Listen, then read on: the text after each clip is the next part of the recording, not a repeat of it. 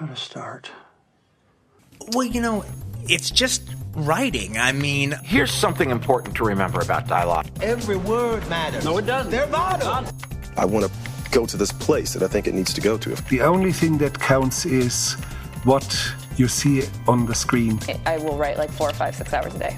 And it will be a voice made of ink and rage. Okay, I'm really glad you asked me that question. Welcome to the Creative Principles Podcast. I'm your host, Brock Swinson. Over the past 200 plus episodes, I've had the good fortune of speaking with dozens of screenwriters, actors, and directors, such as Aaron Sorkin, Mel Brooks, Cary Fukunaga, Whitney Cummings, Michael Imperioli, and William Monahan, among others. We've dissected ideas on story, character, filmmaking, habits, and various principles for creative life. If this is your first time listening, make sure to hit that subscribe button on iTunes or SoundCloud. You can also find several of these interviews on the Creative Screenwriting Magazine website, in addition to some that aren't available in audio, such as with Nick Kroll or Stephen Merchant. In addition to the podcast, also make sure to search for the new video essay series on YouTube, also called Creative Principles, where we take a deep dive into movies and television. Join millions of viewers for subjects like the 16 personalities expressed as characters. Did Home Alone ruin John Hughes' career? The greatest movie never made, and how Jackie Chan creates perfection through failure, among many more. That's Creative Principles on YouTube. As a kid, Cooper Raiff thought he was merely a fan of movies, but when he wrote his first story, he realized he had an ear for dialogue. These days, he's known for being the star, screenwriter, and director of the film Shithouse, loosely based on his time in college. Cooper stars in the film as Alex Mamquist, a homesick college freshman who goes to a party at Shithouse, a fraternity, where he spends the evening with a sophomore RA. In this interview, Cooper talks about his protege-like relationship with Jay Duplass from Togetherness at Room 401, why personal stories are universal stories, how themes can actually represent arguments, and why he hates audience winks and overly structured movies. If it's your first time here, make sure to hit that subscribe button and check the link below for my access to my YouTube channel, this podcast, and the blog at writerfieldnotes.com. You can also check out my new book there, Ink by the Barrel. Enjoy the show.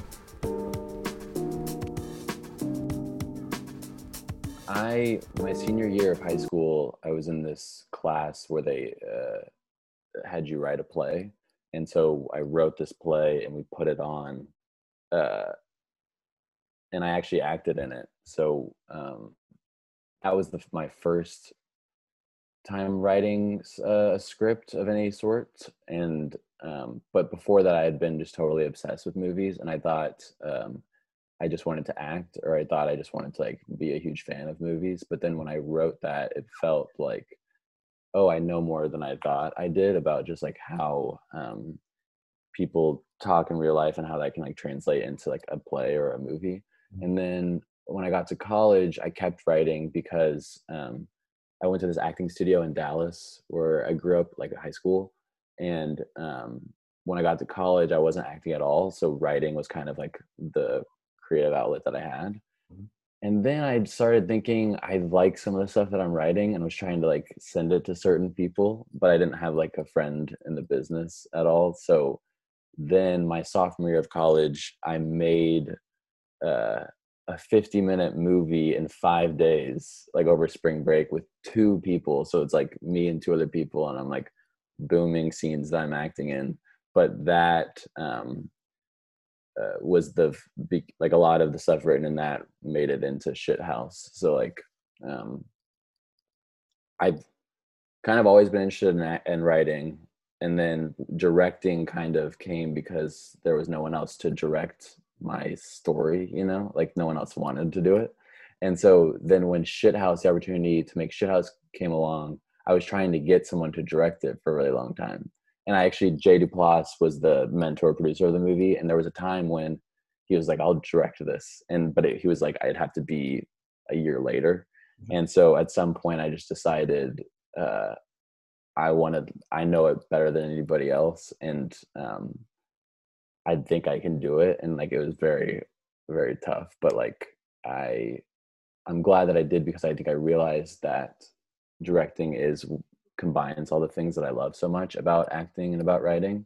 And what I really care about is just the way that arcs weave together, and the just thinking about all of it. And so directing was hard because I'm not much of a leader, and I'm not like, I get overwhelmed easily, but I really did love coaching along scenes and thinking about the bigger picture of the movie, but also the very specific moment to moment. So yeah, I'd never been really interested in directing until I think 3 days into Shithouse. You always write like personal stories, and then like focusing on this one story for so long, how did it kind of change as like your hindsight changes of like a coming of age story? I think that's a great question. That's two questions, I guess. So the first answer is I always draw on my life. And I think it's definitely original, and the things in Shithouse didn't happen to me personally, although Maggie is very much based on someone that I was in a relationship with for 3 years, so like and who I'm still best friends with, so that's very much personal and based on my life. But I think in the way that like everything original is like, you have to draw upon your life if it's going to be personal and like feel like somewhat relatable or even universal. And so yeah, I do always write things that are really personal, and I do like always like steal things from my life, even like things that I've heard said, and the arguments that my girlfriend and I would always have, those made their way into Shithouse for sure. Do you journal to keep those ideas fresh, almost like a stand-up comic, or how do you kind of like filter those? That's I know, I mean, I hate that so much, and I hope that I never do that, but there's been times, of course, where I have my notes section, and but no, I think it really helps me to just try to live my life in a thoughtful way, and then when it comes down to I have to sit down and write something, like I can recall things. I don't like go in my notes and use my notes, but I think with everything that I write, I really, really want to say, the way that I look at writing is I'm obsessed with 2 characters, or like 3 characters, or maybe 4. And I want to know them so well. And I want to know their dynamics so well.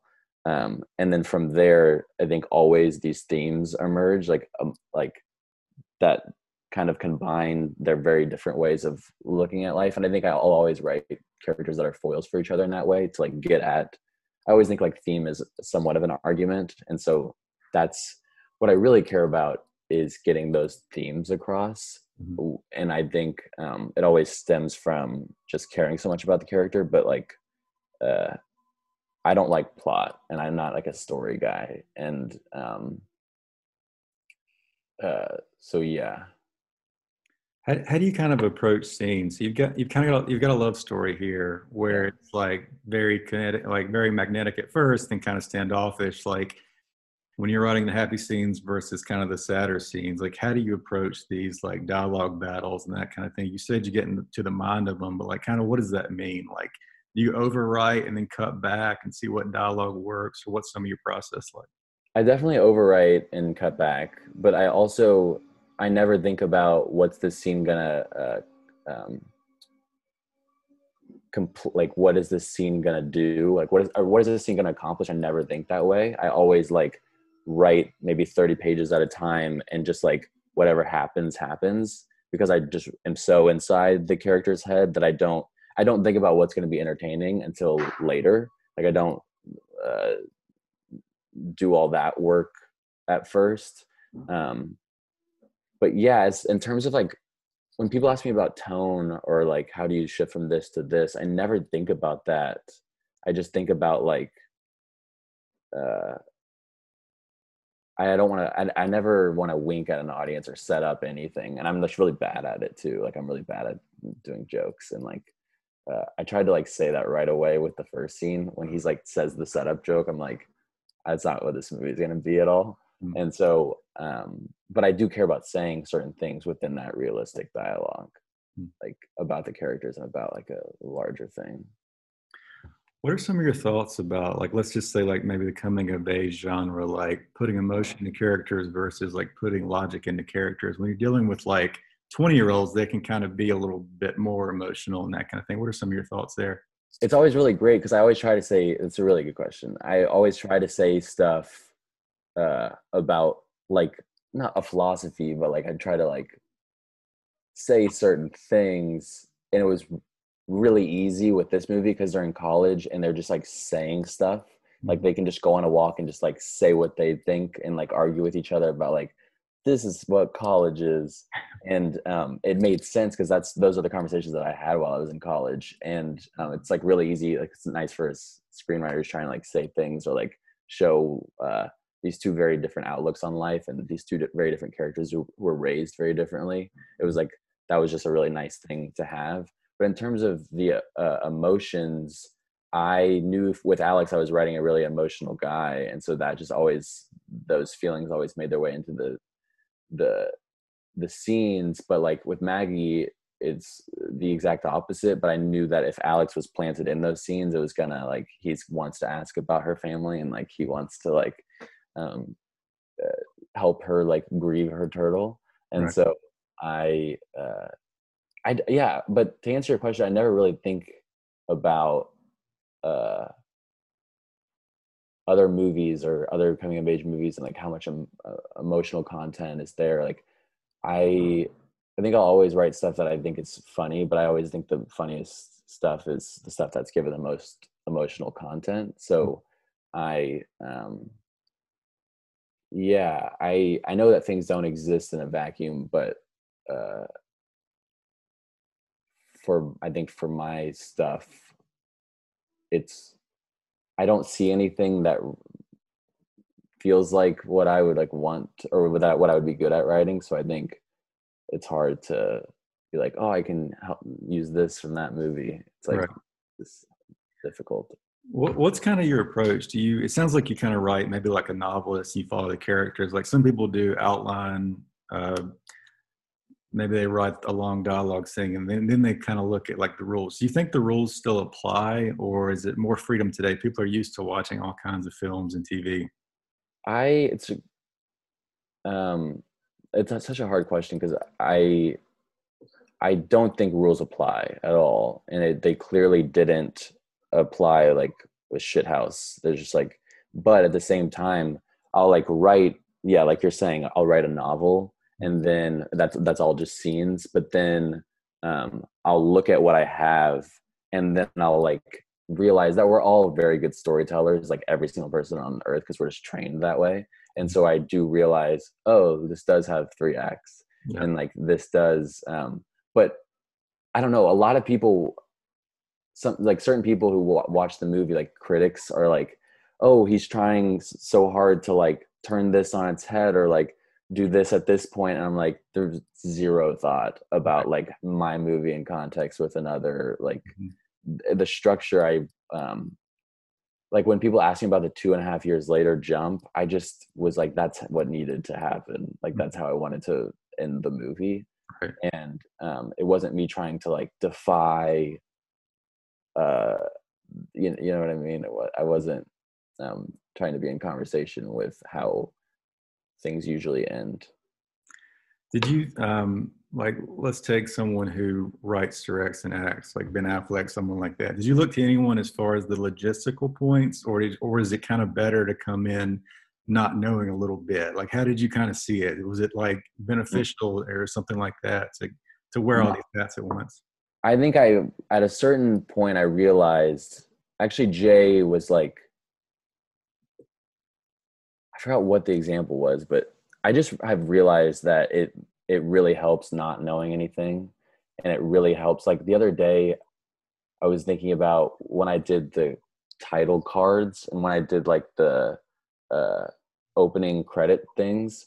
I obviously have watched so many movies, so I know, but I didn't look at any movies to see where I put them. Like I just did what felt like right, because that it feels unique or whatever, but it's not. It's just because I don't know. I didn't look at it and try to like, oh, they put it there, I'm gonna put it here because that feels right. Like I don't have that aesthetic mind. And so I kind of just like, I think this should go here, and I think this scene should go here. And but no, I didn't look at anybody like Ben Affleck or like even like Miranda July, who I'm a huge fan of. I didn't think about how she puts herself in things. I think the reason why I wanted to act in it is because I love acting first of all, but I wanted to really own my story and what I was saying about college, and just kind of like, I knew that any actor who I was going to cast as Alex wouldn't have been probably at college ever. Because like Dylan, who plays Maggie, and Logan, who plays my roommate, they had never been to college, because like good actors who are that age didn't go to college. Right. So I wanted someone in the cast to have experienced that. Does that answer your question? Yeah. What are some of the difficulties in writing something personal? Like, I've had some people say it's like harder to cut some scenes because you're attached to what actually happened. Do you have anything like that, or was it far enough removed not to really worry about some of that? I always feel really emotional when I'm writing and when I think about people seeing the things, but when I take stuff away, there's no sense of loss, because I still have, I really care about communicating something to someone or sharing something with someone, but I'm not like, I need to share everything. And I never, whenever I take away, like I cut 30 pages and it's really personal, super poignant, personal, so close to home, 30 pages, I don't feel any sense of like, oh, I need people to see that. Cause it's just like, I need people to watch a story that works really well and has these elements to it. But I'm not someone who's just kind of like, I need you to see all of my baggage. Like I feel very comfortable with accessing it, but I don't need people to, I don't feel like I'm unloading at all. I feel ready to unload, but I don't like, it was really easy for me to like edit myself in a way that I think people keep asking, is that a nightmare? And like, yeah, it gets annoying looking at yourself, but I wasn't precious about that character because I didn't think of him as an extension of myself in that way. Like I think I do have good boundaries about, this is a movie and I want it to have that emotional punch in the gut, but I don't, but that's all I care about, is communicating in an audience feeling and like being in charge of their feelings, as opposed to, I really want them to know how emotional my life is. Right. Was there anything about the lead character's like personality you purposely added to kind of distance yourself from it? No, not purposefully, but he is very different. Like, he's so vulnerable in a way that was really awesome to do on set, because I'm so bad at like crying with people there. I'm really good at like crying in a room watching a movie, and I cry like very easily, but it's always by myself. And Alex is someone who will just cry in the middle of a conversation, and especially towards the end of the movie when he's like starting, like that was.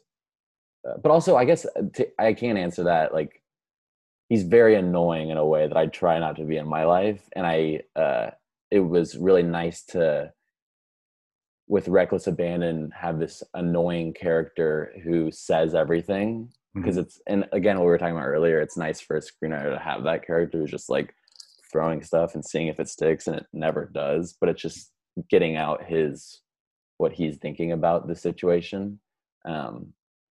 But yeah, anyone who knows me, I think, knows that I wouldn't say certain things like in the middle of a conversation. Like he's that